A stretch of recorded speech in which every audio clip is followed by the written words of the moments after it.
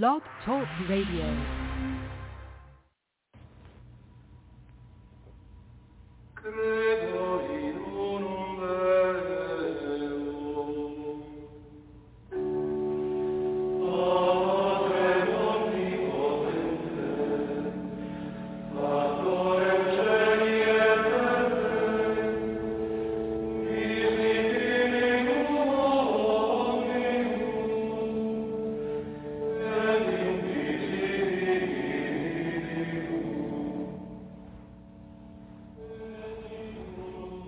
Welcome back to Zion's Redemption Radio Network. I'm your host, Mark Lichtenwalter. Today we're going to be reading the last chapter of Polygamy in the Bible, chapter 26, Conclusion. We'll be on pages 280 to 293.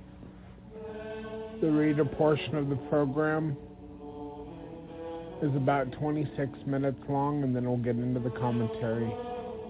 Thank you for listening.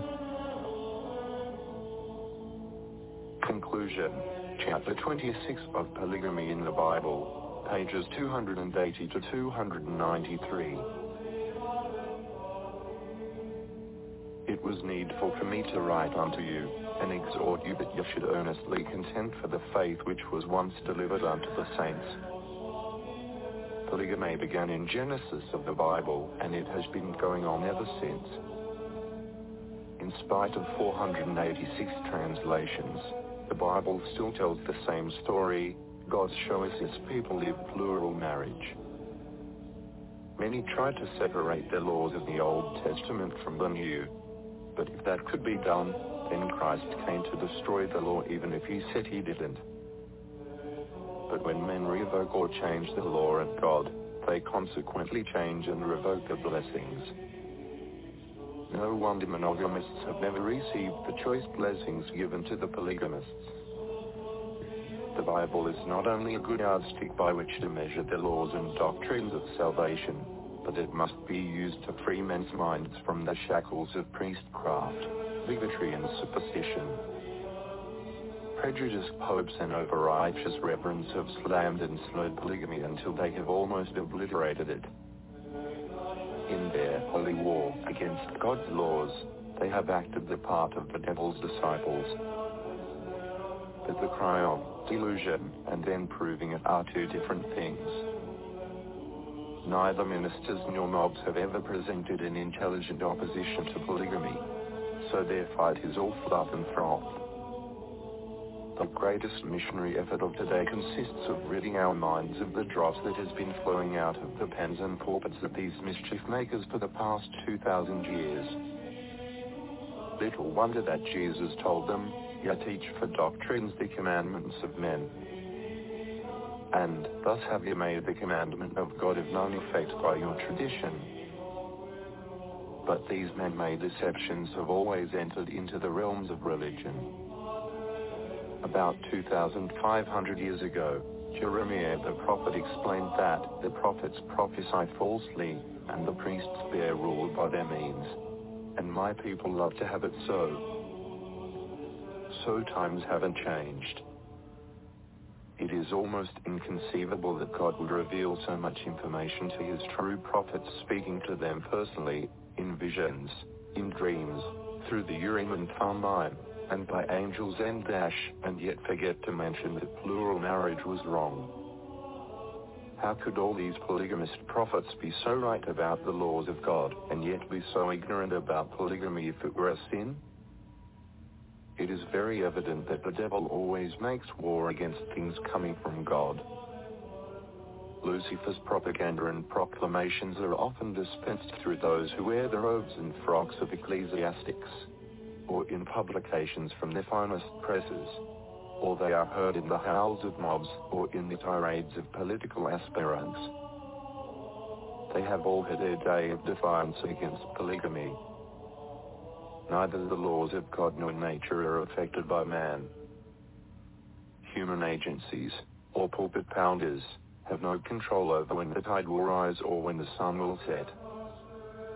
Neither can they affect any other mandate of God. The Lord's laws of marriage will also continue to exist, with or without the sanction of mortal man. Man cannot legislate on sin any more than he can forgive sin. The Lord dispenses his perpetual laws and man has no power to put them asunder. Any rivalry with God is perilous.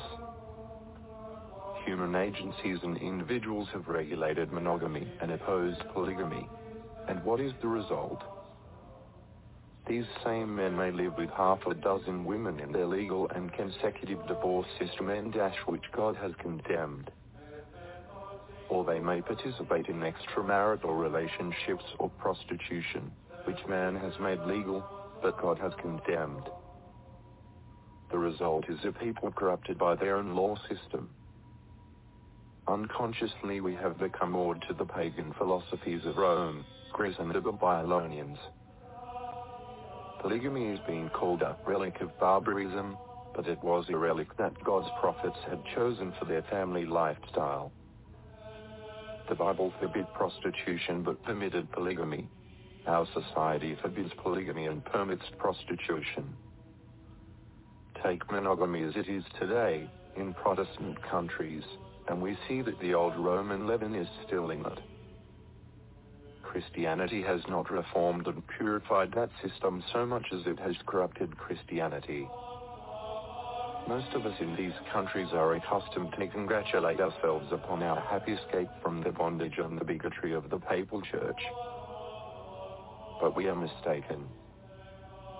We have not escaped. Rome binds us in stronger shackles than the iron chains of the Holy Inquisition. Her shackles are upon our consciences. They are intertwined with every fiber of our social life. Both old Rome under the heathens, and modern Rome under a desecrated Christianity have enjoyed the fruits of their decadent marriage system. Their apostate doctrine and influence have spread into every nation where Christianity predominates. Let's consider the problem facing 1,000 contending divisions of Christianity, and which is illustrated in the following example: a polygamist living in the Orient, or the Far East, or even in the United States, is confronted by a Christian missionary who wants the man to join his church. But the missionary said he cannot be a Christian and continue to be a polygamist. But the polygamist contends that he married all of his wives under the same conditions. They all bore him children. They all love him. And he loves all of them. The modern minister is confronted with the following problems. 1. Since the Old Testament says polygamy has God's approval and the New Testament does not disapprove of it, how can it be justly condemned? 2. Where in the New Testament does it say that a polygamist, his wives or his children cannot be baptized? 3. If he should baptize them, are they not Christians as much as anyone else? 4. If only the monogamist's children are allowed to be baptized, where is it so written? 5.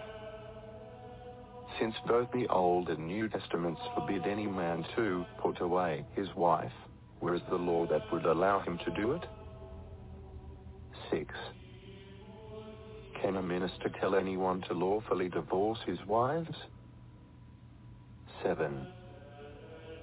Since all this man's wives were married under the same conditions, what scripture tells him which ones are to be divorced? 8. If the polygamist divorces his wives, where does it say they can marry again? 9. Where in the teachings of Christ does it say that men must honor all the laws and the prophets who lived polygamy for 4,000 years, but must condemn anyone who lives those laws today? 10. Where in the Bible does it permit a man to destroy his family, destroy his love for his wives, destroy the wives' love for him, and destroy the love of their children and just so he could join a church that says it is right to do so? The real truth is simple. The true Christian is taught and is willing to live by every word that proceedeth out of the mouth of God. He also knows that God is the same yesterday, today, and forever, and that in his teachings there is no variableness, neither shadow of turning. His laws and commandments have included plural marriage. The true Christian knows that God has always honored the polygamists and their children more than he ever did the monogamists, and that such a man is entitled to the blessings of Abraham. He also knows that the ancient patriarchs were never told to obey the law of monogamy, that Moses never issued such a law, and that Jesus never made up such a law. History shows that monogamy became a law with a band of outlaws hiding in the hills of Rome. Thus it could not have been a mandate from heaven. Any church claiming to be a true Christian church must accept polygamy. Otherwise, how would it be possible to honor all of the proper polygamists of the Bible, and still honor a minister who condemns their lifestyle? All the evidence in the Bible proves that polygamy was not a sin, that God encouraged it, that he gave laws on how it should be lived, and then gave promises and blessings to those who lived it. Yet our modern Christians won't believe it. Thus, it proves that any man, or any church, that condemns the law and practice of polygamy is not of God. We read in the Bible that all men will be judged according to their works. Therefore, men and women will have different degrees of glory. Paul explained that one star differeth from another star in glory. So also is the resurrection of the dead. Thus there are many mansions in the kingdom of heaven. But where does that put the polygamists? John, the beloved apostle, had a vision, and behold, a great throne of God in heaven, and the holy city where he dwells. But on the gates of that great city were the names written thereon, which are the names of the 12 tribes of the children of Israel. What? God puts the names of polygamist children on the gates to heaven? The more we read the Bible, the more we are convinced that God honors the polygamists. Even Jesus is suspected of this, as he said, "There shall be weeping and gnashing of teeth, when you shall see Abraham, and Isaac, and Jacob, and all the prophets, in the kingdom of God, and you yourselves thrust out." But there are so many pious Christians today that are disgraced to associate with polygamists here in mortality, so they will surely be offended to associate with them in heaven. What a shocking experience it would be for that modest and temperate ladies of today to greet polygamists in the kingdom of heaven. Oh dear, how they will scorn such a situation. They will probably be eager to leave, without even waiting to be thrust out. It is certain that our over-righteous reverends will do so. Jesus charged the chief priests and elders with sin, because they would not admit to things which they knew to be true. He then told them that the publicans and the harlots go into the kingdom of God before you. The chief priests, elders and ministers of today are guilty of the same sins. They refuse to admit or accept those things which have come from God and such as the law of plural marriage. To clarify his position, Jesus said, "If you were Abraham's children, you would do the works of Abraham." John 8:39. The work that Abraham did was to live righteously with several wives for about 19 years. When Jesus held up Abraham as a model saint, he didn't say to do all the works of Abraham except for his polygamy. Thus, all who want to enjoy the association of Abraham must honor his lifestyle. Otherwise, they will not enjoy his society in heaven. Jesus said so. The ancients almost venerated children. Luther said that the fruit of the womb was valued so highly among them and was such a precious thing that people regarded physical virginity or honor as very little in comparison. But this is not the case with us. Children are often the product of accidents and if they are allowed to be born at all. Our streets are swarming with prostitutes, mothers are butchering their offspring, virgin children are being seduced, adultery is commonplace, and divorce is nearly as frequent as marriage. It is a day of prophetic fulfillment and a day when we are taught to believe these things are sinful that God has commanded, and the things which are lawful are the things God has forbidden. Surely we have degenerated into an era of paganism. Divorce was once considered very serious, but today it is popular and marriage is considered unnecessary. Test marriages, called pair marriage relationships, are customary, and 70% to 75% of college-age youths are already living together. Picture of a couple getting a marriage license and the person at the counter saying, "Do you, John, take Mary, in this test marriage, to love, honor, and cherish until one of you decided to split?" Polygamy is not a trial and error system of marriage. It is a law given to a righteous people for the purpose of raising an honorable family. God said of Abraham, "I know him, that he will commend his children and his household after him, and they shall keep the way of the Lord, to do justice and judgment." Genesis David said that children are a heritage of the Lord, and the fruit of the womb is his reward. We have reversed that ideology. Children now are accidents, or orphaned or aborted. But most frequently they are prevented by contraceptives or sexual surgery.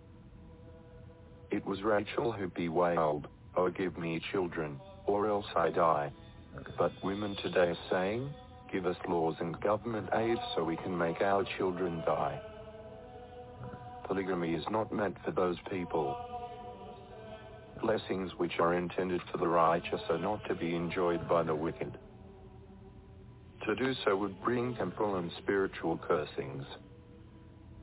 Hence, that which will bring a blessing to the righteous will bring a cursing upon the wicked. The ark of God brought blessings to the Israelites while it was in their hands, but when it was taken by the Philistines, who had no business with it, it brought cursings, plagues, and death. Conversely, when the righteous attempt to live by the practices of the heathen, they, too, will become cursed. A wicked man can have but little love for his wife. But a righteous man, being filled with the love of God, is sure to express that heavenly attribute in his thoughts and his character. This will draw respect and confidence from his wives and children. But who are these righteous people? Israel, Israel and always Israel. The Bible is a book about Israelites. It is a book for the Israelites. God chose a special people on whom he would bestow his blessings. They were to be a kingdom of priests, and an holy nation, who would be called Israel. But who are the Israelites? They came from the 12 sons of Jacob, the Polygamies, and eventually became scattered throughout the nations. The Jews are Israelites, but not all Israelites are Jews. The Jews are descendants of one of Jacob's 12 sons called Judah. It was prophesied that in the latter days these Israelites would again be gathered together. To Israel were given the Ark of the Covenant, the Urim and Thummim, the oracles of revelation, the rites of the priesthood, visions, dreams, the ministering of angels, and the blessings of victory over all their enemies against untold odds. To this were added the blessing of numerous posterity and other incomprehensible blessings of heaven. But what has happened that these things are not apparent today? Paul the Apostle foresaw the future and what would happen to the gospel of Christ. He was saddened to realize that there would come a falling away. When he wrote to Timothy, the reality of it had already come, and he said, "All they which are in Asia be turned away." Then he marveled that those in Galatia were so soon removed from him that called you into the grace of Christ unto another gospel, and also that there be some that trouble you, and would pervert the gospel of Christ. But with the sadness of this general apostasy, he understood that the times of refreshing shall come, which was to be the times of restitution of all things, which God hath spoken by the mouth of all his holy prophets since the world began. Acts 3:21. It would be brought about that in the dispensation of the fullness of times he might gather together in one all things in Christ, both which are in heaven, and which are on earth. But this was only a part of ancient prophecy concerning the latter days. All of the prophets testify that in these last days, war shall come upon all nations as it never has before. Jesus also testified that nation shall rise against nation, and kingdom against kingdom, and there shall be famines, and pestilences, and earthquakes, in divers places.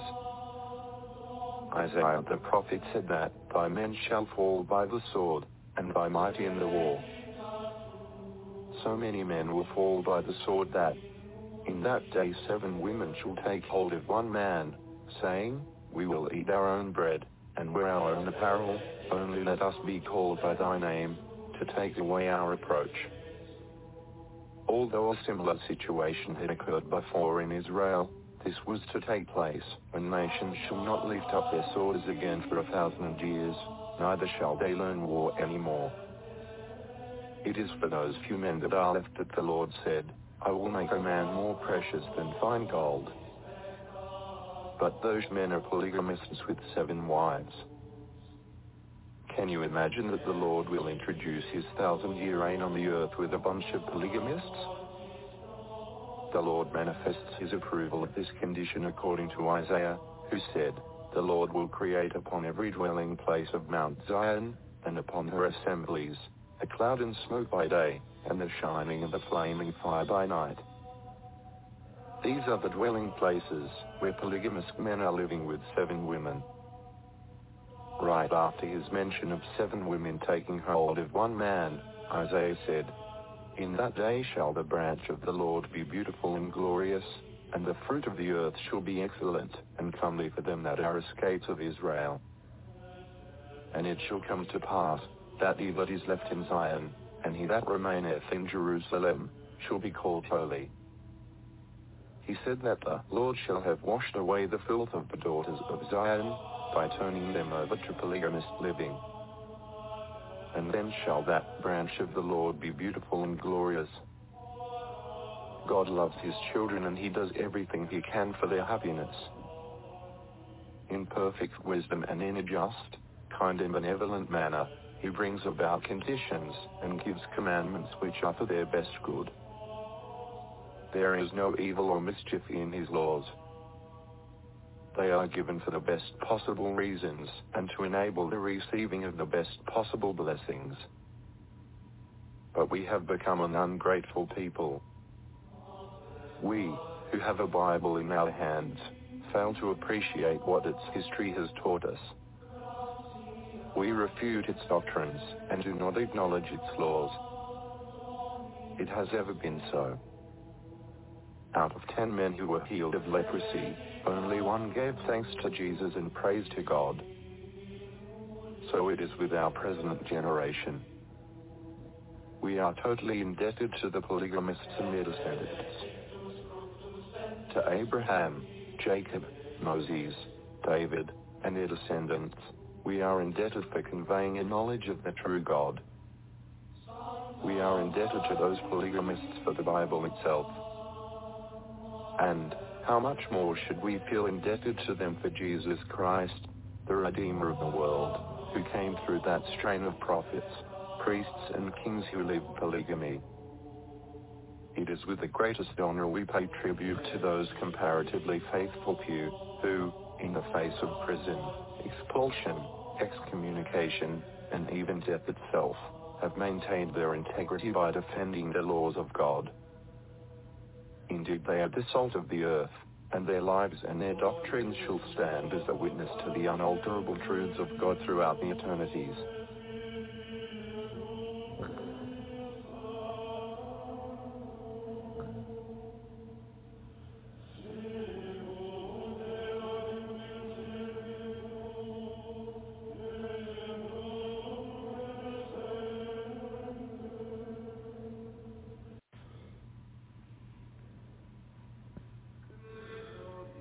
Conclusion. Chapter 26 of Polygamy in the Bible, pages 280 to 293. It was needful for me to write unto you and exhort you that ye should earnestly contend for the faith which was once delivered unto the saints. Jude, chapter 1, verse 3. Polygamy began in Genesis of the Bible, and it has been going on ever since. In spite of 486 translations, the Bible still tells the same story. God's choicest people lived plural marriage. Many try to separate the laws of the Old Testament from the New Testament. But if that could be done, then Christ came to destroy the law, even if he said that he didn't, which would make him a liar. But when men revoke or change the law of God, they consequently change and revoke the blessings.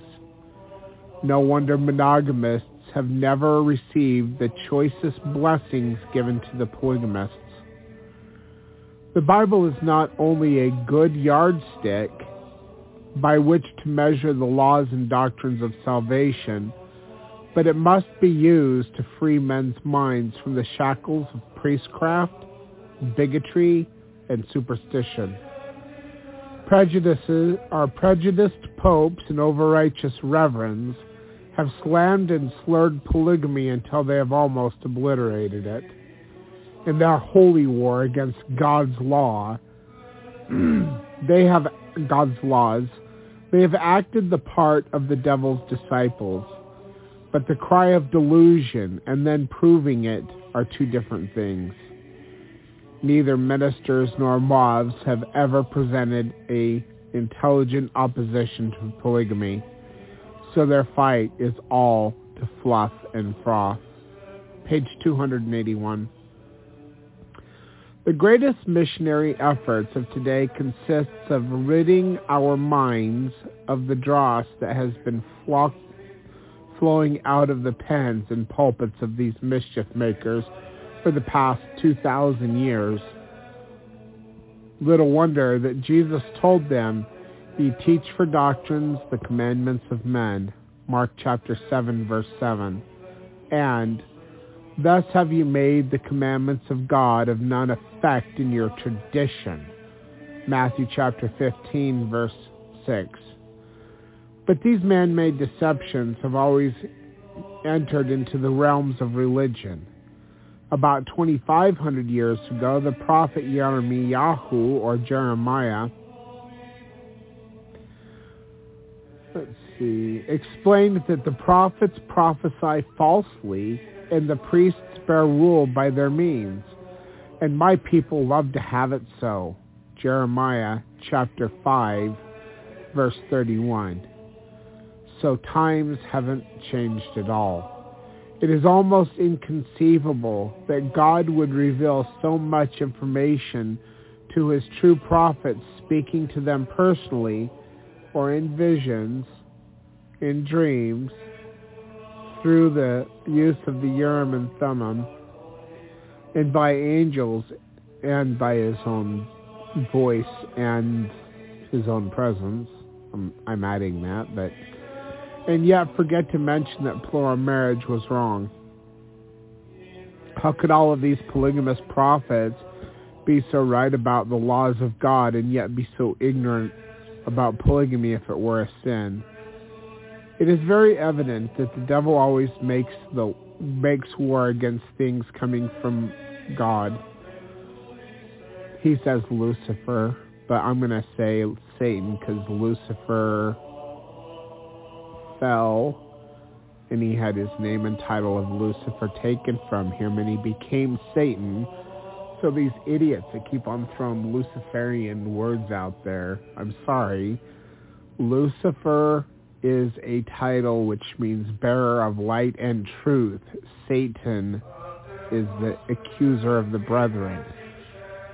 And anyway, so Satan's propaganda and proclamation are often dispensed through those who wear the robes and frocks of ecclesiastics or in the publications from the finest presses, or they are heard in the howls of mobs and the tirades of political aspirants. They have all had their day of defiance against polygamy. Neither the laws of God nor nature are affected by man. Human agencies, or pulpit pounders, have no control over when the tide will rise or when the sun will set. Page 282. Neither can they affect any other mandate of the Lord. The Lord's laws of marriage will also continue to exist, with or without the sanction of mortal man. Man cannot legislate on sin any more than he can forgive sin. The Lord dispenses perpetual laws, and man has no power to put them asunder. Any rivalry with God is perilous. Human agencies and individuals have regulated monogamy and opposed polygamy.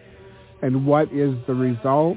These same men may live with half of a dozen women in their legal and consecutive divorce system, which God has condemned, and nobody says anything about that.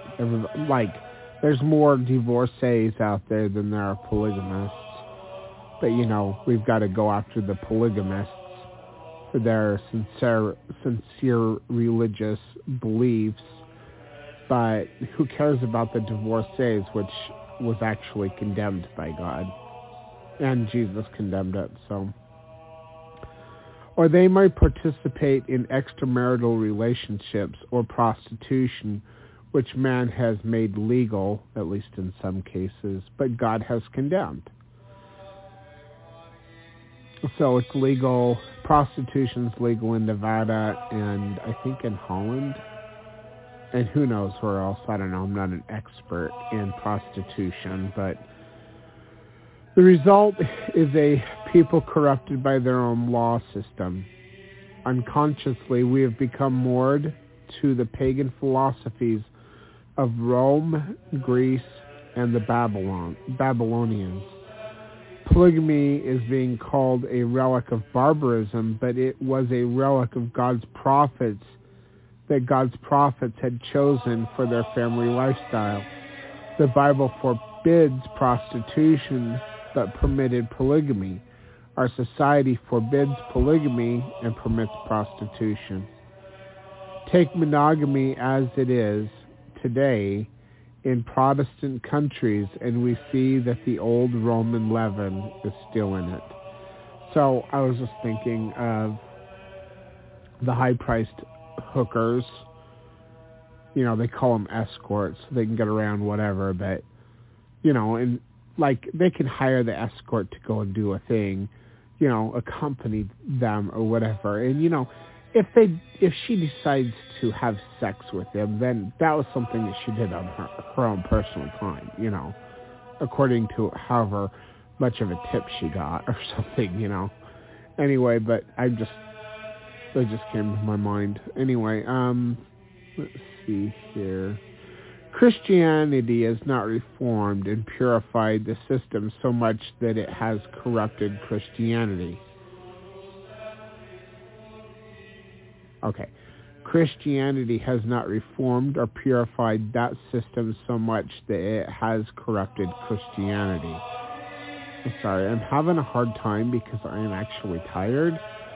But, so I got home today about 5:30 in the morning, and I woke everyone up and I helped get everybody ready, and then I fell asleep until 10:30, and then I woke up.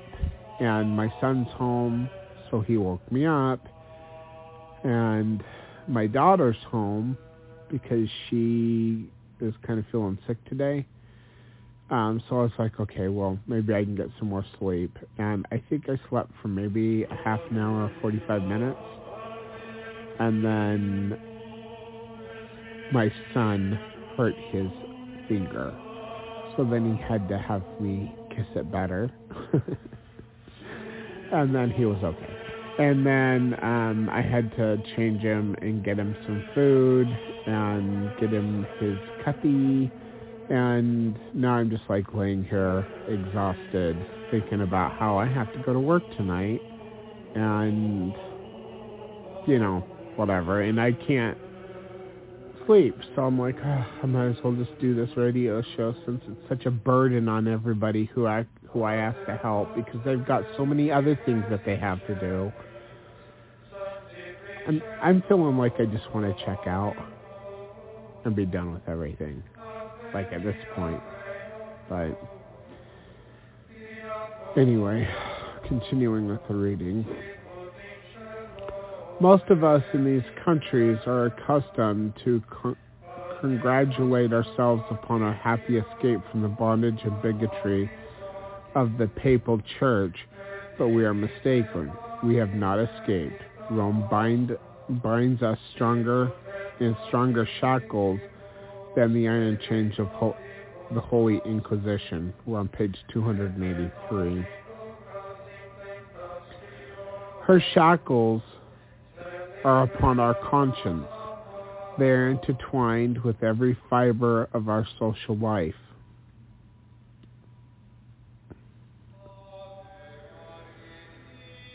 History of Philosophy of Marriage by Reverend James Campbell, page 144. And we're 25% finished with the reading for today. Both old Rome under the heathens and modern Rome under the desecrated Christianity, or apostate Babylonian pagan Christianity, have enjoyed the fruits of their decadent marriage system. Their apostate doctrine and influence have spread into every nation where Christianity predominates. Let's consider the problem facing 1,000 contending divisions of Christianity, and which is illustrated in the following example. A. Polygamists living in the Orient or in the Far East or even in the United States is confronted by a Christian missionary who wants the man to join his church, but the missionary said he cannot be a Christian and continue to be a polygamist. So they would advocate for the divorce and the destruction of a family before they would offer their salvation through the form of baptism or whatever the damned apostate doctrines teach them, which the LDS Church does the same thing. They would tear apart a polygamous family rather than baptize them and give them salvation.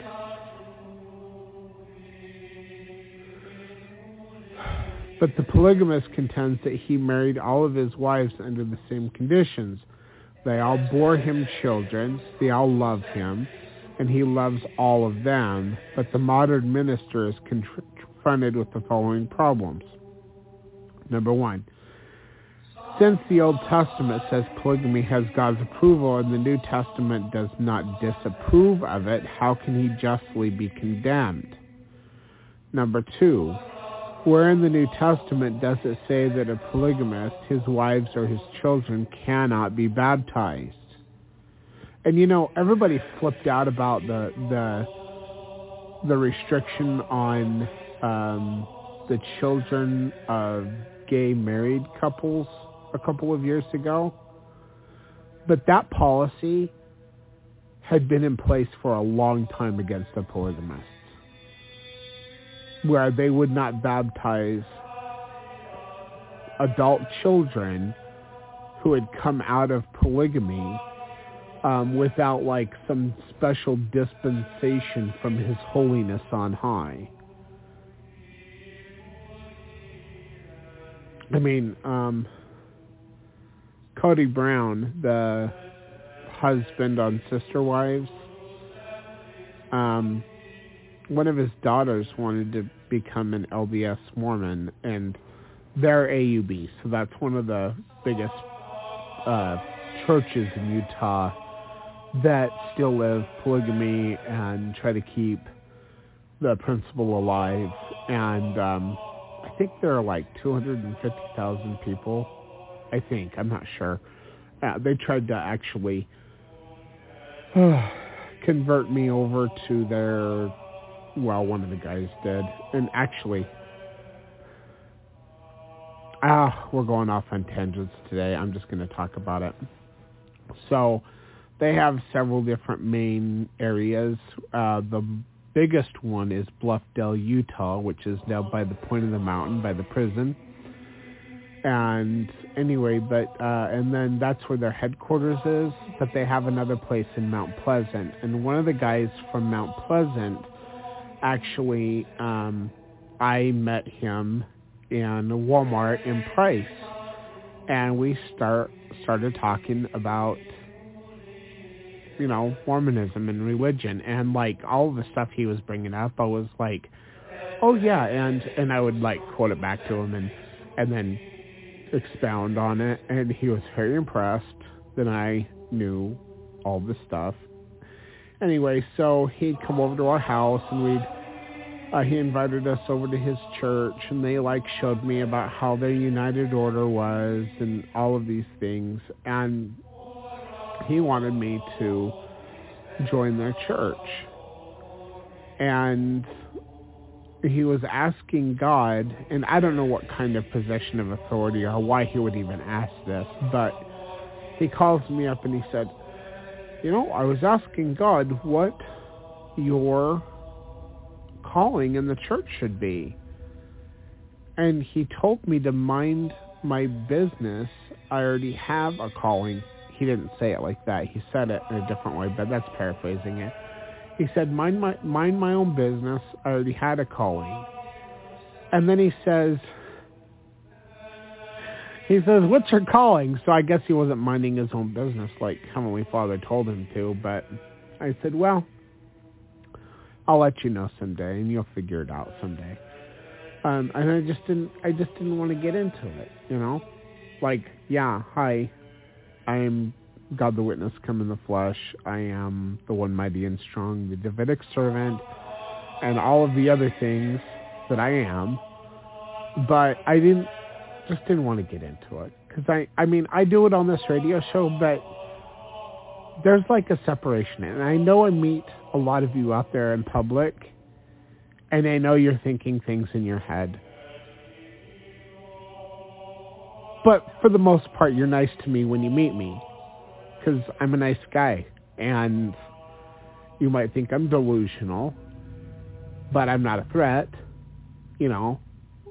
right? At least I don't think you think I'm a threat anyway, but I talk about it on the radio show because God has told me to be bold with my witness, but sometimes I get tired of being bold with my witness, and I wish I didn't have to say anything at all. But pretty much, it's more a condemnation on you than me. Because I've been 100% upfront and open with who I am and what my mission is. And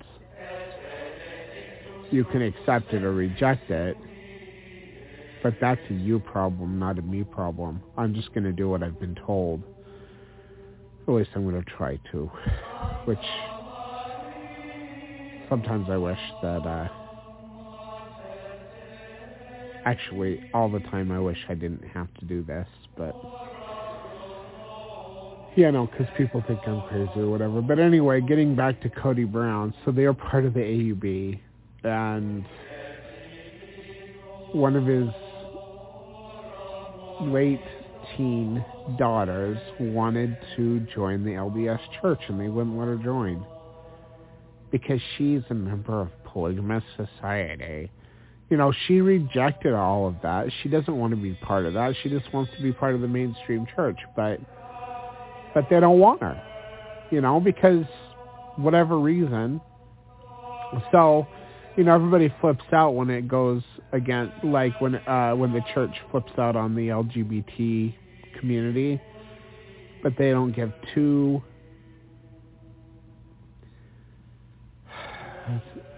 cents about these, the polygamous children that want to repent and join the LDS church. I could care less about them because they're actually a threat.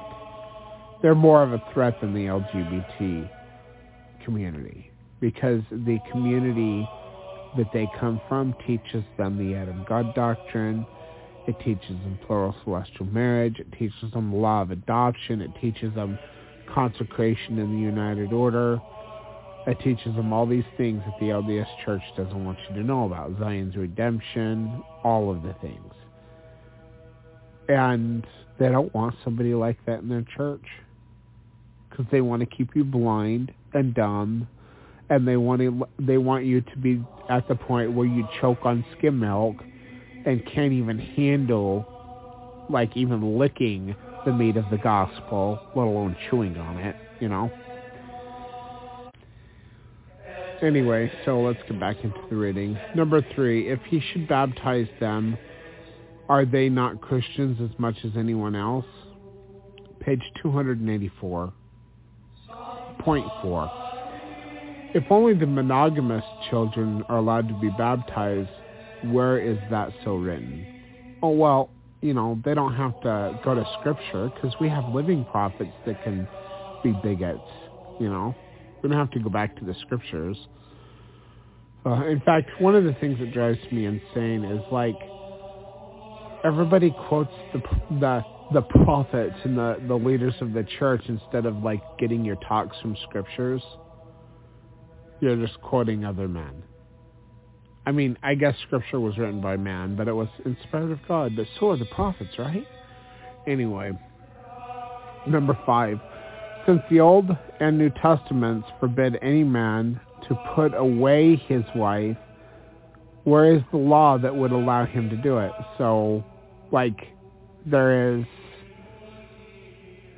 a condemnation of divorce in Scripture, but in order for a polygamist to become a Latter-day Saint or join many, many, many Christian denominations, he has to divorce his wife, which contradicts former revelation, and put away his wives and children.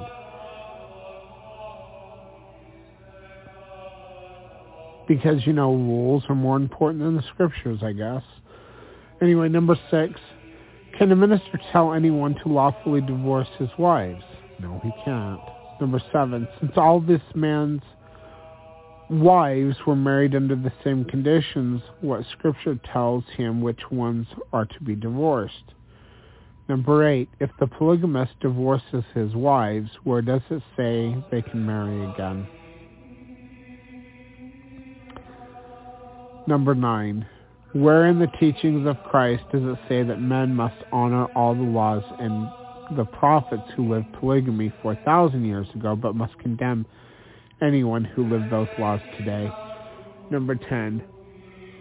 Oh, and they'll say, oh, it was just the culture.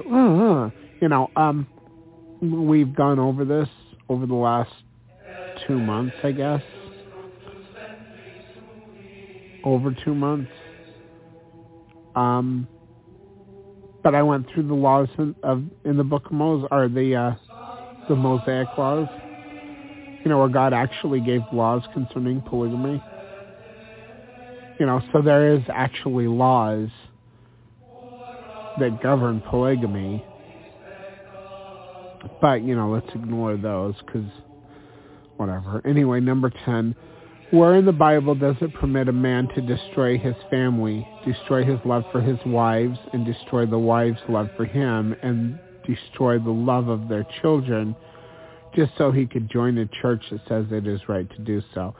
You know, so he can, like, get baptized and receive salvation from some apostate Christian church that doesn't know God and teaches by the precepts of men. The real truth is simple. A true Christian is taught and willing to live by every word that proceedeth out of the mouth of God. He also knows that God is the same yesterday, today, and forever, and that in his teachings there is, quote, no variableness, neither shadow of turning. And that's according to David. His laws and commandments have included plural marriage. A true Christian knows that God has always honored the polygamist and their children more than he ever did the monogamists, and that such a man is entitled to the blessings of Abraham. He also knows that the ancient patriarchs were never told to obey the law of monogamy, that Moses never issued such a law, and that Jesus never made up such a law.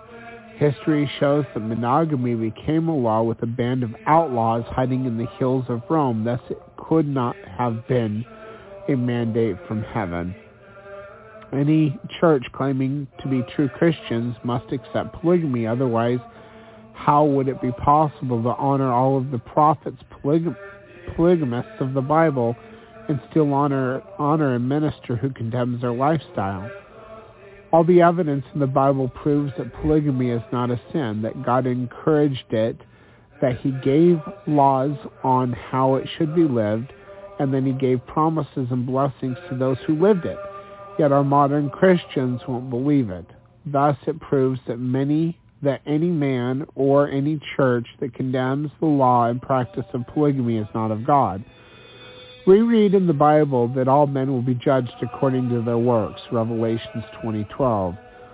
Therefore, men and women will have different degrees of glory. Paul explains that one star differeth from another star in glory, so also is the resurrection of the dead, 1 Corinthians 15:41 through 42. Thus there are many mansions in the kingdom of heaven, see John 14:2. But where does that put the polygamist? John, the beloved apostle, had a vision and beheld the great throne of God in heaven and the holy city where he dwells, but on the gates of that great city were names written thereon, which are the names of the 12 tribes of the children of Israel, Revelations 21:12. What? God put the name of polygamous children on the gates of heaven? And by the way, according to the church's official current teachings, Jacob's 12 sons would not be able to be baptized in the church because they were the children of a polygamist. Anyway, we're at 47% of the reading for today. The more we are convinced that God honors the polygamists, even Jesus is suspected of this, as he said, "There shall be weeping and gnashing of teeth when ye shall see Abraham, Isaac, and Jacob, and all the prophets in the kingdom of God, and you yourself thrust out." Luke 13:28. But there are many pious Christians today who are disgraced to associate with polygamists here in mortality, so they will surely be offended to associate with them in heaven. What a shocking experience it would be for the modest and temperate ladies of today to greet the polygamists of the kingdom of heaven. Oh dear, how they will scorn at a situation or clutch their pearls. They will probably be eager to leave without even waiting to be thrust out. It is certain that our over-righteous reverends will do so. Jesus charged the chief priests and elders with sin because they would not admit to things which they knew to be true. He then told them that the publicans and harlots go into the kingdom of heaven or the kingdom of God before you, Matthew 21:31. The chief priests and elders and ministers of today are guilty of the same sins. They refuse to admit or to accept those things which have come from God, such as the law of plural marriage, page 287 at 53%.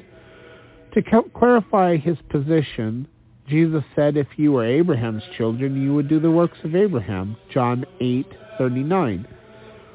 The work that Abraham did was to live righteously with several wives for about 19 years. When Jesus held up Abraham as a model saint, he didn't say to do the works of Abraham except for this polygamy. And these people who are like, well, God said to take your only son and to kill him, talking from Abraham to Isaac. So let's just throw Ishmael out because he wasn't really a son, right? I don't even know. And they'll say, well, that just proves that the Deuteronomists changed everything. Well, if the Deuteronomists changed the fact that Isaac was his only son, maybe I could agree with you. Because you'll take it one way and say that this is the way it has to be because you reject polygamy, but you won't look at it the other way, saying, well, maybe they just screwed up this part. And translation errors do exist. So, I don't know. I don't even know. I mean, you know what? People who want to reject plural celestial marriage based on a false interpretation of one scripture are like snakes dipped in oil. They're hard to catch and they will bite you. But they're not from God. I don't care how much they think that they are. They're Judas goats. They are Judas goats. And people who follow them might learn a whole lot from them. But they will they're not dragged off to the left hand. They willingly walk there. And that's fine. I mean, we understand multiple mortal probations. Everybody has to go through the experiences they have to go through. And, they'll come back in another life and they will learn more. But that road of ascension that they think that they're on, they're not on it. They're being led through persuasion and long-suffering in the wrong direction by people who think that they're doing God a service by rejecting all of the scriptures except for one verse, which is misinterpreted because they don't want to accept polygamy, which is fine. They don't have to. But I'm going to stand here and I'm going to guard against it. And you know what? I hope that they learn, and they're going to learn, and, they do know a lot of things. But if they can't accept all that God has to reveal,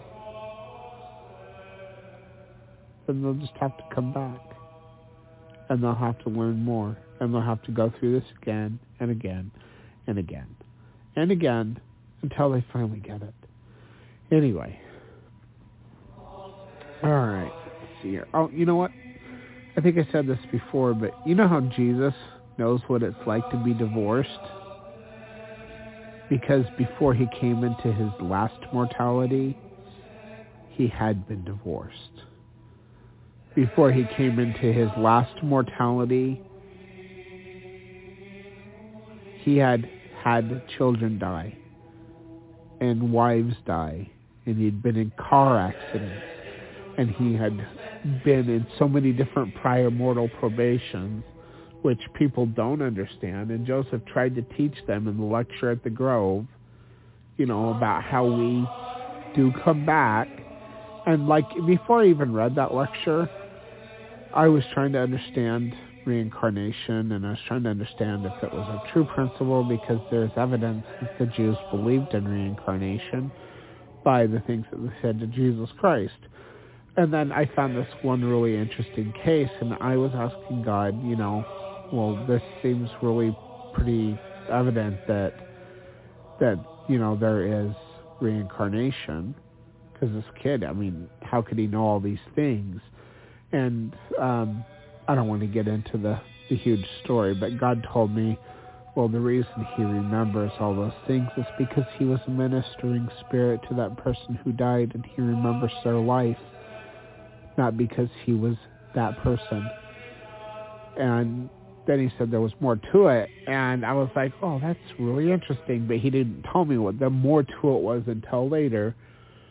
But when I continued to study things out, he finally said, the secret is that when you're resurrected, you're damned in that state of resurrection forever. You cannot progress. But you can put off that resurrection and become a spirit again and go on a new earth with a new Savior and go through experiences so that you can gain a higher resurrection. That's how it's done. And Joseph Smith was trying to teach that lecture at the Grove. And he did teach enough, but, and then that wasn't until later, until I found out about the lecture at the Grove. But, Elder Holland was talking about, I don't know how Jesus knows all these things, but I just trust that he does. Well, if you would flip and teach the law of multiple mortal probations, you would understand that Jesus had been a truck driver at one time. Because each of these earths are very similar. They follow a path, and we live on different times in that earth, and we experience different things. And we go through this so many different times throughout the eons that you've probably been in mortal probations hundreds of thousands, if not millions of times. And Jesus, when he finished his last mortal probation and became a Savior and redeemed the world, the veil was opened up to him, and he remembers all of his experiences, which is part of the reason why John said if all the things that Jesus did were written in books, the whole world would not be able to contain the volumes that should be written. Because he lived many lifetimes, and he went through all of those experiences to ascend to the level where he is today, which is our Redeemer, and by the law of adoption, our Father in heaven. And in the next earth, he will be our Father, and that will be his earth. And I am going way too far off. If you want me to expound on those things, call in and ask me. All right. Thus, all who want to enjoy the association of Abraham must honor his lifestyle, otherwise they will not enjoy his society in heaven. Jesus said so. The ancients almost venerated children.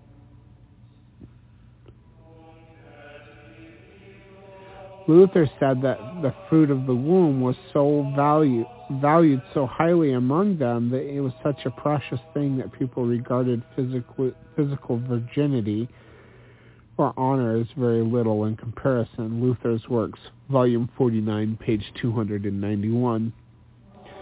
But this is not the case with us. Children are often the products of accidents, if they are allowed to be born at all. Our streets are swarming with prostitutes, mothers, and butchering their offspring. Children are being seduced. Adultery is commonplace, and divorce is nearly as frequent as marriage. It is a day of prophetic fulfillment, a day when we are taught to believe things that are sinful that God has commanded, and the things which are lawful are the things that God has forbidden. Surely we have degenerated into an era of paganism.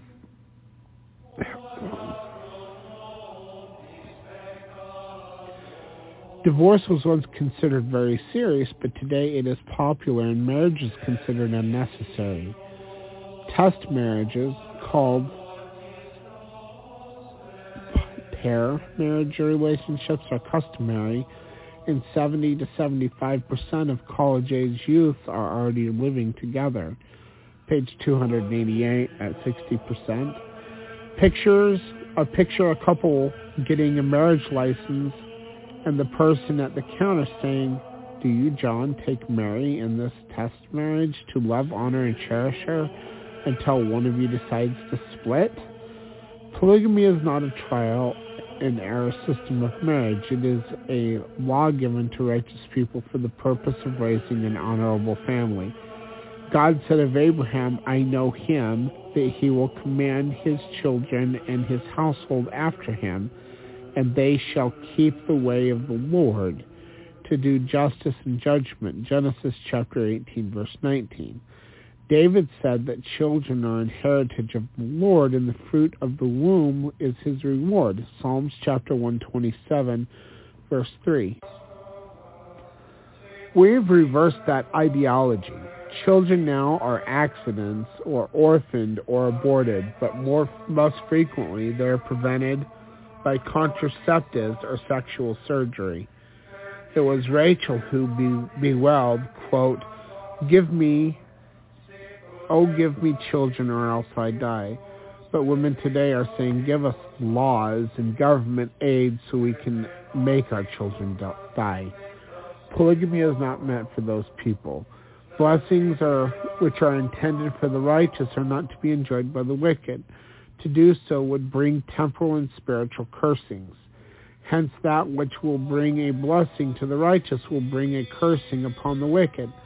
The ark of God brought blessings to the Israelites while it was in their hands, but when it was taken by the Philistines, who had no business with it, it brought cursings, plagues, and death. Conversely, when the righteous attempt to live by the practices of the heathens, they too will become cursed. A wicked man can have but little love for his wife, but a righteous man, being filled with the love of God, is sure to express that heavenly attribute in his thoughts and his character. This will draw respect and confidence from his wives and children, but who are these righteous people? Israel. Israel, always Israel. The Bible is a book about Israelites. It is a book for the Israelites. God chose a special people on whom he would bestow his choicest blessings. They were to be a kingdom of priests and a holy nation, according to Exodus chapter 19, verse 6. Who would be called Israel? But who are the Israelites? They came from the 12 sons of Jacob, the polygamist, and eventually became scattered throughout the nation. The Jews are Israelites, but not all Israelites are Jews. The Jews are descendants of one of Jacob's sons, called Judah. It was prophesied that in the latter days these Israelites would again be gathered together. Page 290, we're at 74%.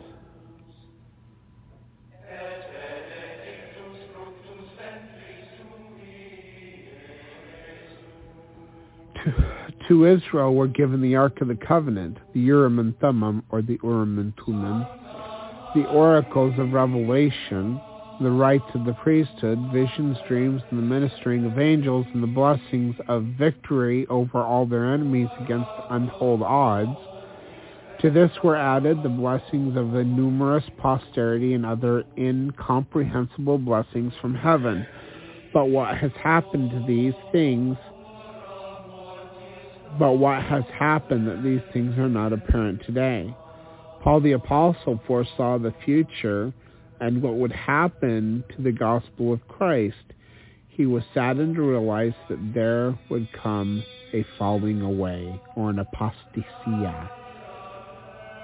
2 Thessalonians chapter 2, verse 3. And some people say, well, it means to be led away, and maybe that means the rapture. No, that's not what it's talking about. Read it in context. Flippin' apostate Christian morons. 2 Thessalonians chapter 2 is talking about the apostasy in the church, which was already going on in the church at the time, which would get worse and worse and worse, until there would be a prophet of God who would become a son of perdition, who would sit in the temple of God, and he would elevate himself above the throne of God. And that's what 2 Thessalonians chapter 2 is talking about. There's a principle there in 2 Thessalonians chapter 2 that all they who would believe the lie would receive strong delusions, they all might be damned because they did not love the truth. Now, we can learn a couple of things from this scripture. First, that the man of sin, the son of perdition has to be a prophet, because you don't become a prophet without becoming a son of perdition. Or you don't become a son of perdition without becoming a prophet. And that he sits in the temple of God. Well, where is the temple of God today? It is in Salt Lake City, Utah. It was built by Ephraim, not Judah. But he's waiting around for Judah to build a temple. The temple's already been built. And the man of sin that sits in the temple is a prophet of God who is one of the presidents of the church. And he elevates himself above the throne of God, which is an example, I guess. Well, what's going on here is that this man decides he's going to change the rules and the laws and the ordinances of God. And that he's going to do it all by his own authority, and he's going to lie to church members that how he's a prophet, seer, and revelator, that he's the flippin' son of perdition. And because these people do not love the truth enough to go to God in revelation and prayer, they believe the lie of the false prophet, or the fallen prophet, or the son of perdition that sits in that temple. But the principle here works for everyone. When you believe the lies of false doctrines and the precepts of men, and you don't care enough to go to God to get the true interpretation and a confirmation of the Holy Spirit, God gives you strong delusion as a curse that you all may be damned because you did not love the truth enough to go to God to get it. Cursed are all they who trust in the flesh. Need I say more? When he wrote to Timothy, the reality of it had already come, and he said, all they which are of age should be turned away. 2 Timothy chapter 1, verse 15. See, as soon as God puts a church on the earth and restores the truth, Satan is there to tear it to pieces. And Mike, I don't know why the saints, the Latter-day Saints, think that it would be any different for them. Because you know what? The church is not that stone that was broken away from the mountain that was made without hands. The mountain made without hands is the church. The stone is the stone of Ephraim that is excommunicated from the church that goes forth. That's the true interpretation of Daniel chapter 7. Everybody wants to say the stone is the stone is the stone that was cut away from the church, and that what do they say? Oh, the stone is the church that goes and fills the nations. But the mountain is a mountain made without hands. That is the church. Now, Jesus Christ was a stone and rock of Judah. Well, Genesis chapter 49 talks about the stone and rock of Joseph, of Ephraim. That's a person. That is a person who is telling you these things right now. And that stone gets excommunicated or cut out of the mountain made without hands because of their apostasy. And then he sprinkles the nation with his words. And you know what? These words, they're a big deal. They are recorded, both in this format and in heaven. Anyway. Then he marveled that those in Galatia were soon removed from him that is called into the grace of Christ unto another gospel, and also that there be some that trouble you and would pervert the gospel of Christ, Galatians chapter 1, verse 6 and 7. And when they say, if an angel or a minister comes to you and preaches you any other gospel than the one that we have preached, let him be accursed, right? Well, what happens when you've been taught the false gospel and God sends a prophet to you to set you back in order? Well, you'll think that is one of the false gospels, because that's not the one that you heard when you were on your mother's lap. That's not the one you heard when you were down at the pulpit, at the church, at the pulpit, down the street with apostate Christianity. So then you reject the prophet because you'll use that scripture out of context. That's why it's so important to get revelation for yourself. All right, but with the sadness of this general apostasy, understood that the times of refreshing shall come, which was to be the fullness of the time of the restitution of all things which God hath spoken by the mouth of all his holy prophets since the world began. That's Acts chapter 3, verse 21. And it's interesting, right after that it talks about the man like unto Moses, who when Moroni came to Joseph Smith, Moroni said that man of Acts chapter 2 verse 20, no, I think it's chapter 3, 22 and 23, was Christ, or is Christ, but the day had not yet come when he would be rejected by his people. Well, Moroni came to Joseph Smith in the 1800s. Jesus had already been rejected by his people. The man like unto Moses, that's not Jesus. It's not Joseph Smith either, because Joseph Smith was told that man had not yet come, but would soon come. So, this is all part of it. This is like the restoration, like Joseph Smith laid the foundation of the restoration, and it continues. And there's more. And the LDS Church are stuck in the first restoration, but they have rejected so much from the first restoration that they as a whole do not receive the rest of the story. It would be brought about that in the dispensation of the fullness of times he might gather together in one all things in Christ, both which are in heaven and which are on earth. Ephesians chapter 1, verse 10. But this was only part of the ancient prophecy concerning the latter days. All of the prophets testify in these last days, war shall come upon the nations as it never has before.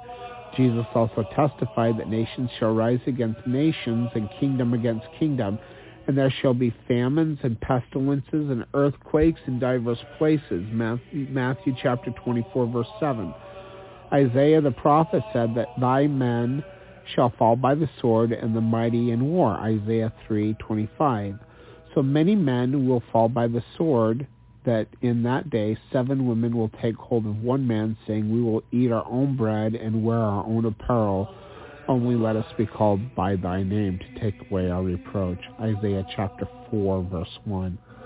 Although a similar situation had occurred before in Israel, this was to take place when nations shall not lift up their sword again for 1,000 years, neither shall they learn war anymore. It is for these few men that are left that the Lord said, I will make a man more precious than fine gold.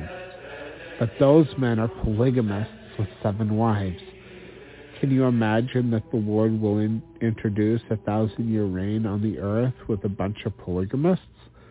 The Lord manifested his approval of these conditions according to Isaiah, who said, the Lord will create upon every dwelling place of Mount Zion and upon her assemblies a cloud of smoke by day and the shining of a flaming fire by night. Isaiah 4:5. These are the dwelling places where the polygamists are living with 7 women. Right after his mention of 7 women taking hold of one man, Isaiah said, and we're on page 292 at 90%, in that day shall a branch of the Lord be beautiful and glorious, and the fruit of the earth shall be excellent and comely for them that are escaped of Israel. And it shall come to pass that he that is left in Zion and he that remaineth in Jerusalem shall be called holy. Isaiah 4:2 and 3. He said that the Lord shall have washed away the filth of the daughters of Zion by turning them over to the polygamists who are then living. And then shall the branch of the Lord be beautiful and glorious. God loves his children, and he does everything he can for their happiness. In perfect wisdom and in a just, kind, and benevolent manner, he brings about conditions and gives the commandments which are for their best good. There is no evil or mischief in his laws. They are given for the best possible reasons and to enable the receiving of the best possible blessings. But we have become an ungrateful people. We who have a Bible in our hands fail to appreciate what its history has taught us. We refute its doctrines and do not acknowledge its laws. It has ever been so. Out of 10 men who are healed of leprosy, only one of them gave thanks and praise to Jesus and God. See Luke 17:11-19. So it is with our present generation. We are totally indebted to the polygamists and to their descendants, to Abraham, Jacob, Moses, David, and their descendants. We are indebted for a conveying of knowledge from a true God. We are indebted to those polygamists for the Bible itself. And how much more should we feel indebted to them for Jesus Christ, the Redeemer of the world, who came through the strain of prophets, priests, and kings that lived polygamy. It is with greatest honor that we pay tribute to those comparatively faithful few who, in the face of prison, expulsion, excommunication, and even death itself, have maintained their integrity by defending the laws of God. Indeed, they are the salt of the earth, and their lives and their doctrine shall stand as a witness to the unalterable truths of God throughout the eternities. So that is the conclusion of polygamy in the Bible. And if you have any questions or comments, the guest call-in number is 917-889-8827. That's 917-889-8827. And there is a chat room at blogtalkradio.com/fundamentally Mormon. So, with that being said, let's see if there's anybody in the studio. Thank you for listening.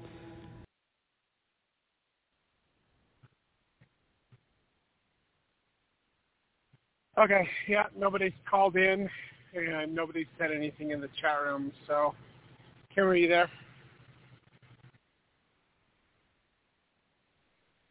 Yeah, am I muted both ways? Hello? Can you hear me? Yeah, I can hear you now. Oh, okay. I thought it was going to have to go back and do it. Oh. Okay. Anyway, so we're finally done with that book after, 26? What's 26 divided by 4? 12.5? Well, so 12 weeks, 4 episodes a week. Took us 12 weeks to go through that. No. So 3 months. Hold on, I'm on the radio show. Oh my gosh. Anyway, I don't know exactly what the next book is going to be yet. I haven't figured it out. I am about to go into the depths, though, unfortunately. Aren't you glad that we're done with that book? What? Yeah. Do you know what it is that we're reading next?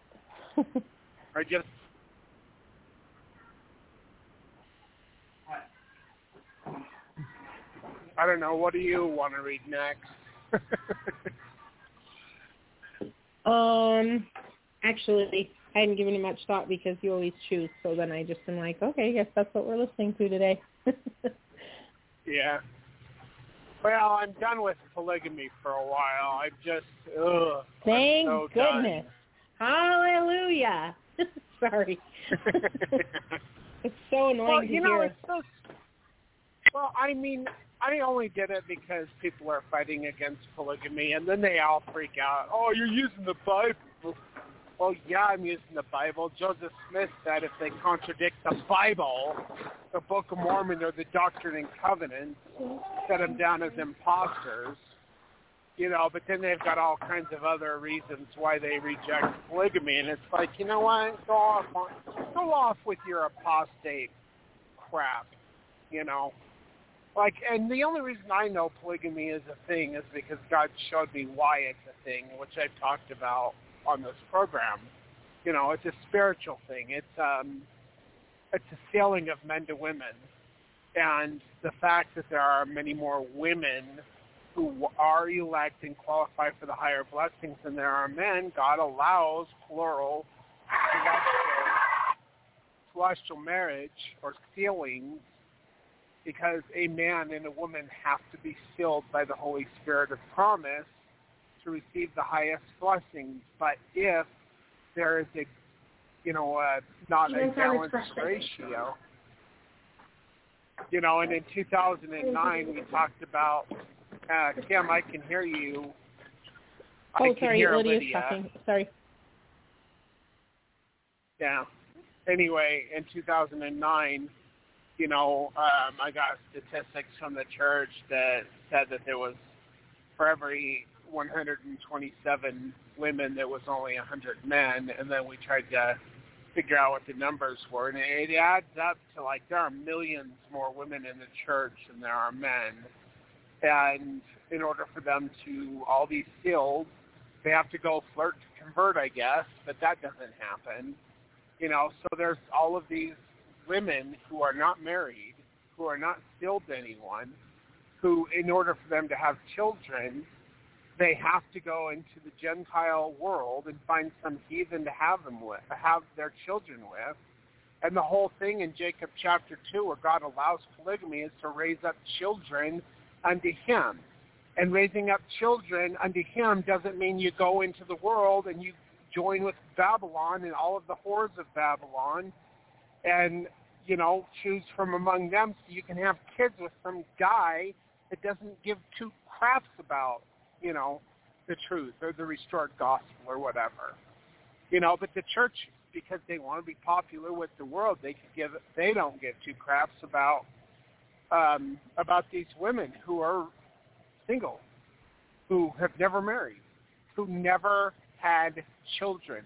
And that is a huge stain upon the church in its current form, in its apostasy. And these people who fight against polygamy, they are part of the stain that God will wash out. And, that wash water's got to go down the drain because it ain't going to be clean. It ain't going to be that they're clean. They have stains on their garments, which their willful rebellion, the blood of Jesus does not cover.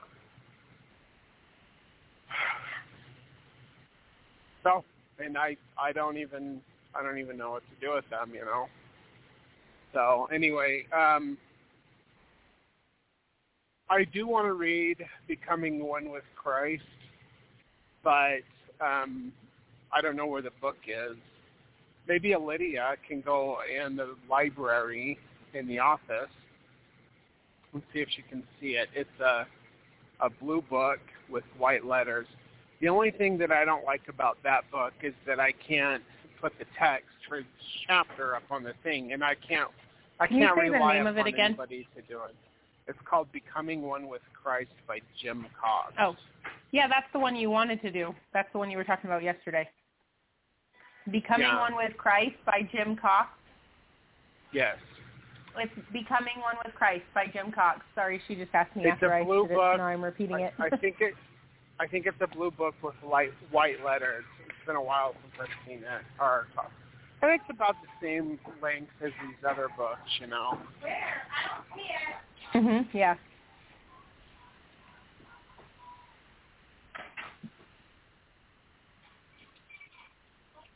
Well, I don't know. Whatever we do, I'm not going to do polygamy again. Oh, I was going to say something before I went into depth. So, I've had multiple people say, is all you do is focus on polygamy all the time? That's all you teach about? And I'm like, well, if you'd actually click on the link and look at the catalog of stuff that I have covered over the years, you're going to find hundreds. In fact, I think we're on 500. I think this is episode 578, and that's just 578 that were public. There's a bunch of ones which I never made public. That aren't counted. And then all of the ones that I did on the Kingdom of God or Nothing podcast and internet radio show, which was another 484, I think. So in all, there's been over 1,000 podcasts, all between 2 to 4 hours long. But all I ever do is talk about polygamy. No, that's what we're covering right now, but that's not what we always cover. So, and I've said it before as well, I don't even want to live polygamy. If God asks me to live it, I'll live it.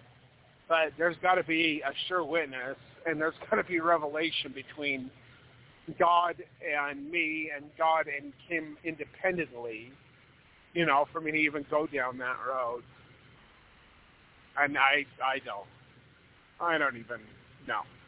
Anyway, but it's still a true principle. And if all that's required of me is to be skilled to other women without having a what's it called?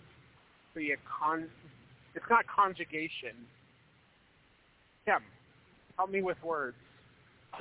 I have no idea what you're trying to say.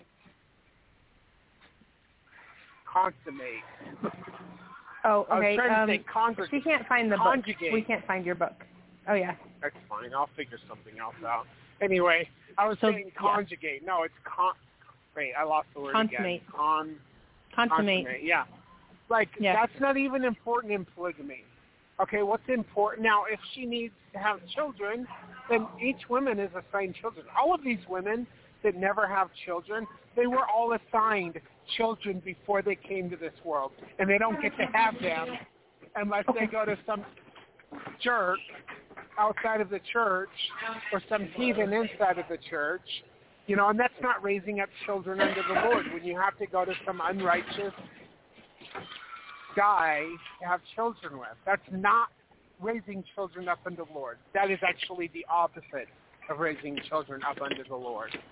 But the important thing is the stealing. So anyway, I know you guys are way busy doing all the things. Did you get all the smoke detectors put up? No, I didn't. But are you moving barrels?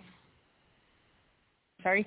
No, I'm not moving. I'm sitting in the living room. Actually, I'm sitting in the kitchen at the table. I'm trying to, my phone is being ridiculous. So my phone wasn't working. I had to hook it up to Wi-Fi in order to call. Do you know what I mean? It hasn't been breaking up for me, but I don't know. It's ridiculous. Anyways, what was I just going to tell you? So since it's the 1st, I haven't done the new calendar yet. I'm trying to write things on it really quickly because we're just going to replace it and put it up. Also, the next activity that we had to do tonight for the class that we're taking is the power of praising and ignoring. So trying to ignore bad behavior but praise the good behaviors. And it has different things. So how much did we say about this whole class that we're doing? So we're trying to help with one of our teenagers. She's having some issues, and we're trying to help her to do better. So so in this workbook that we have, it has different sections on it for the teenager to compliment and also record the compliments and what we wrote everybody's name down. We discussed about complimenting immediately and not thinking about it later and then doing something about it later, explaining exactly what it is that you're complicating and why you're why you're complimenting it, exactly what you're complimenting, and then be about it, talk right to their face and maybe on the side of their arm or something. That just shows that you're being realize that complimenting as a snide comment is not really complimenting, because she does that all the time. You know, it's got to be a smart aleck comment. You know, so anyway, hopefully, like, she can practice. Oh, Kim's gone. I don't know where she is. Anyway, I'm just going to be done with the program for today. So I have to make this turn onto the main road before I can push the button. But I don't know. Our daughter, like, is always putting people down. And when she gets a compliment, it's not really a compliment. Oh, hey, Kim. Can you hear me now? Sorry. I'm just having really bad connectivity, I think. I don't know. The internet at the house is having problems earlier today, too. According to Amberly, or to Eliza, she said, it wasn't working. So I don't know what's going on. Anyway, do you have the studio open, or does Emmett have the studio open where he can, like, play the music? Can you open up the studio, or do you have it open? Can you stop talking, please? All of you, stop talking. Don't talk. Emmett, do you have the studio open? So he's getting onto that right now. Oh, okay. Why wasn't he on it before? I don't know. It was dinner time. He just got back from homework class. He's doing other things, so he wasn't on. Oh, okay. Well, I need him to be on every day, even if he's not listening. Because I can't. I mean, I can do it, but then I'm, like, trying to focus on the screen that I am not supposed to be playing with when I'm driving. Okay. So I didn't hear what you said when I was gone, when I was done.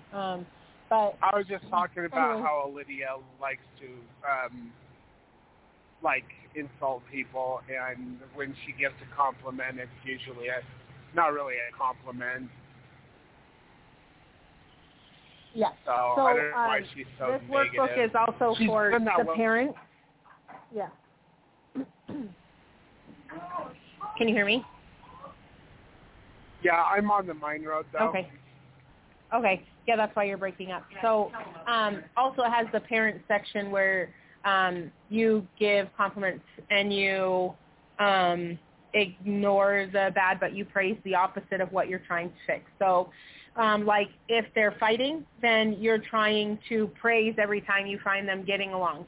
And not just being, like if they're just being there and being whatever, that's fine. But like going out of their way specifically to help somebody else or, you know, help to get along instead of like being upset.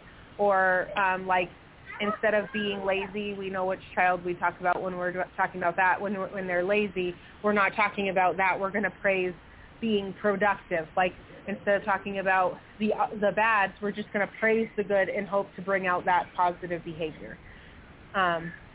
Yeah.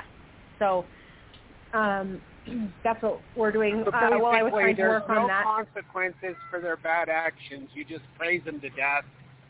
And then you get the, everybody gets a trophy generation that we have now. Okay, so again, that's not accurate because like we talked about yesterday, there is consequences and there's consequence jar so that when there is an inappropriate behavior, like when there is the fighting, then there's a jar, and it has consequences in the jar on the little popsicle stick things. And when you are fighting, and then mom says you need a consequence, if that's you're being rude, you're being angry, you're being upset, you're whatever, then you need to go get the jar, or mom will get the jar, and then pick out the consequence out of the jar from whichever popsicle stick you retrieve. And then you also have that consequence for whatever the action was. So, like, we could say, okay, you were fighting with your brother and sister, or with your brother, okay? So you were arguing with your sibling, yeah. So you were arguing with your sibling, go get the fighting jar right now. And then, the argument would ensue and the moaning and whining and whatever. And then goes and gets the jar, pulls the popsicle stick out. Popsicle stick says, go fill a bucket with rocks. And then we don't talk about the whole incident or anything that's going on. You have to go outside and go and fill up the bucket with rocks, and then we'll talk about it and discuss once that is completely filled. Then you come back in, then you do work on the problem. You apologize sincerely for, the commotion and whatever you've caused.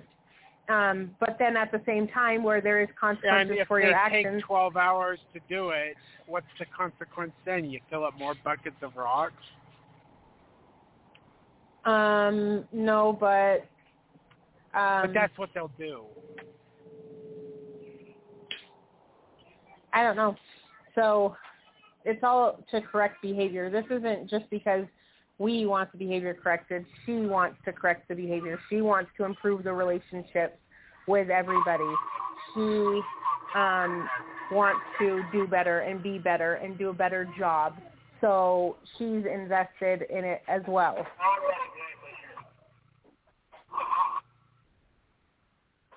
Okay. But well, it's hard for somebody. It's hard for somebody to improve or do better if they're always being told that everything they do is terrible and wrong all the time, and how incompetent and ridiculous. Stop. Yeah.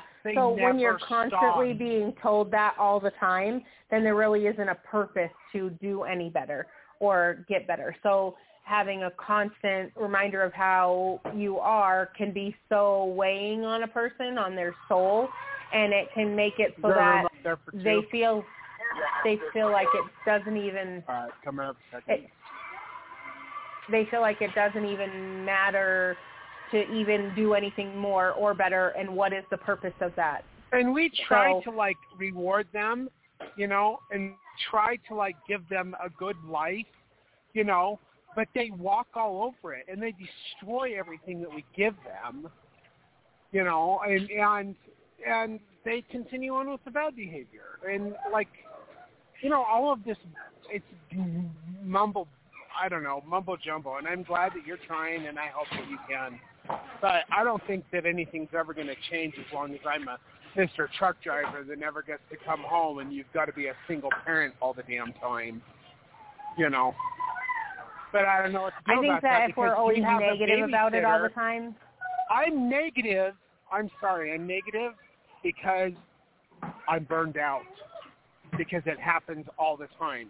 And as long as we have a babysitter that is sometimes they can watch her and sometimes they can't, I'll never be able to be a day driver,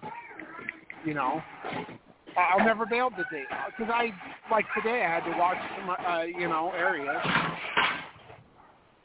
so you're never going to have me home, and you'll never have help, and you'll be a single parent for the rest of your life until we don't have kids anymore, or at least until they go to school. But then the other thing, too, is I have to be here to, to be there so that when they get sick, I can go get them or whatever. Luckily, that doesn't happen, so that's nice. Well, it did. It has happened in the past. Yeah, it happened one time, yeah. And the other time, our babysitter took them. That started happening later on. But anyway, I don't know. I don't know.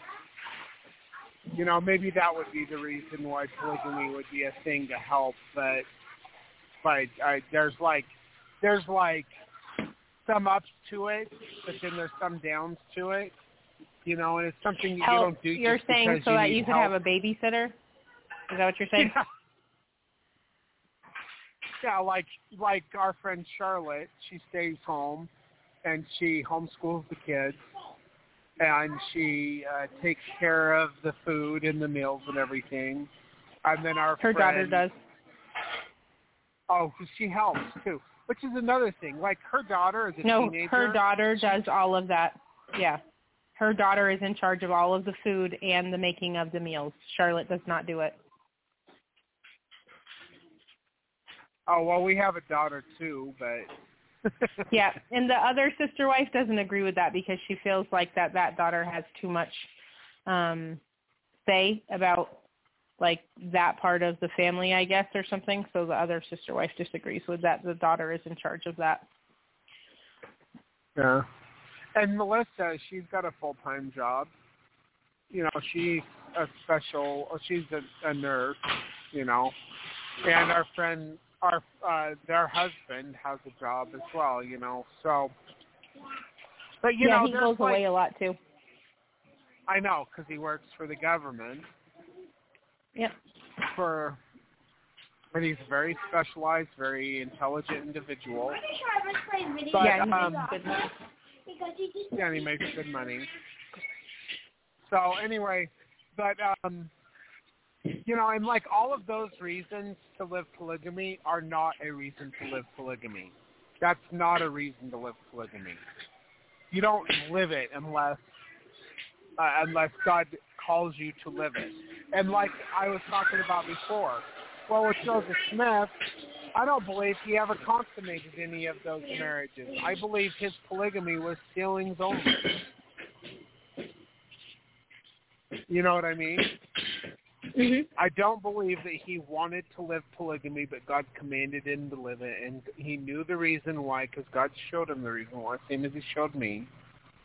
But he did not want to live it, and he only lived it because it was a requirement for him to live it. And that he was still to these women, because that's what the important part of the whole thing is. I mean, raising up children unto the Lord is a very good part of it, but it's not the reason it exists. Because if there was a 1-to-1 ratio of good men and good women who had the, can you tell them to stop doing whatever they're doing? Or just mute me, I guess, or mute yourself. Anyway, but if there was a 1-to-1 ratio, it wouldn't even be an issue. Polygamy wouldn't even be a thing. But the fact of the matter is, on earth and in heaven, in the pre-existence, there are just more women who qualify than there are men who qualify. And the woman has to lower her standards if she cannot find somebody who qualifies. Or she just has to stay single. And all of those children that she made covenants to before she was born, before, you know, she came to earth, they'll go to somebody else because they still have to come down. And they might have to go into some Gentile heathen family instead of the family that they were supposed to go to begin with. So anyway, all right, well, Kim, I'm going to end the music because I am sitting here. Or start the music. Anyway, I'll call you in a little bit. Thank you, everyone else, for listening. Okay. Okay, I'll talk to you later. Okay, bye.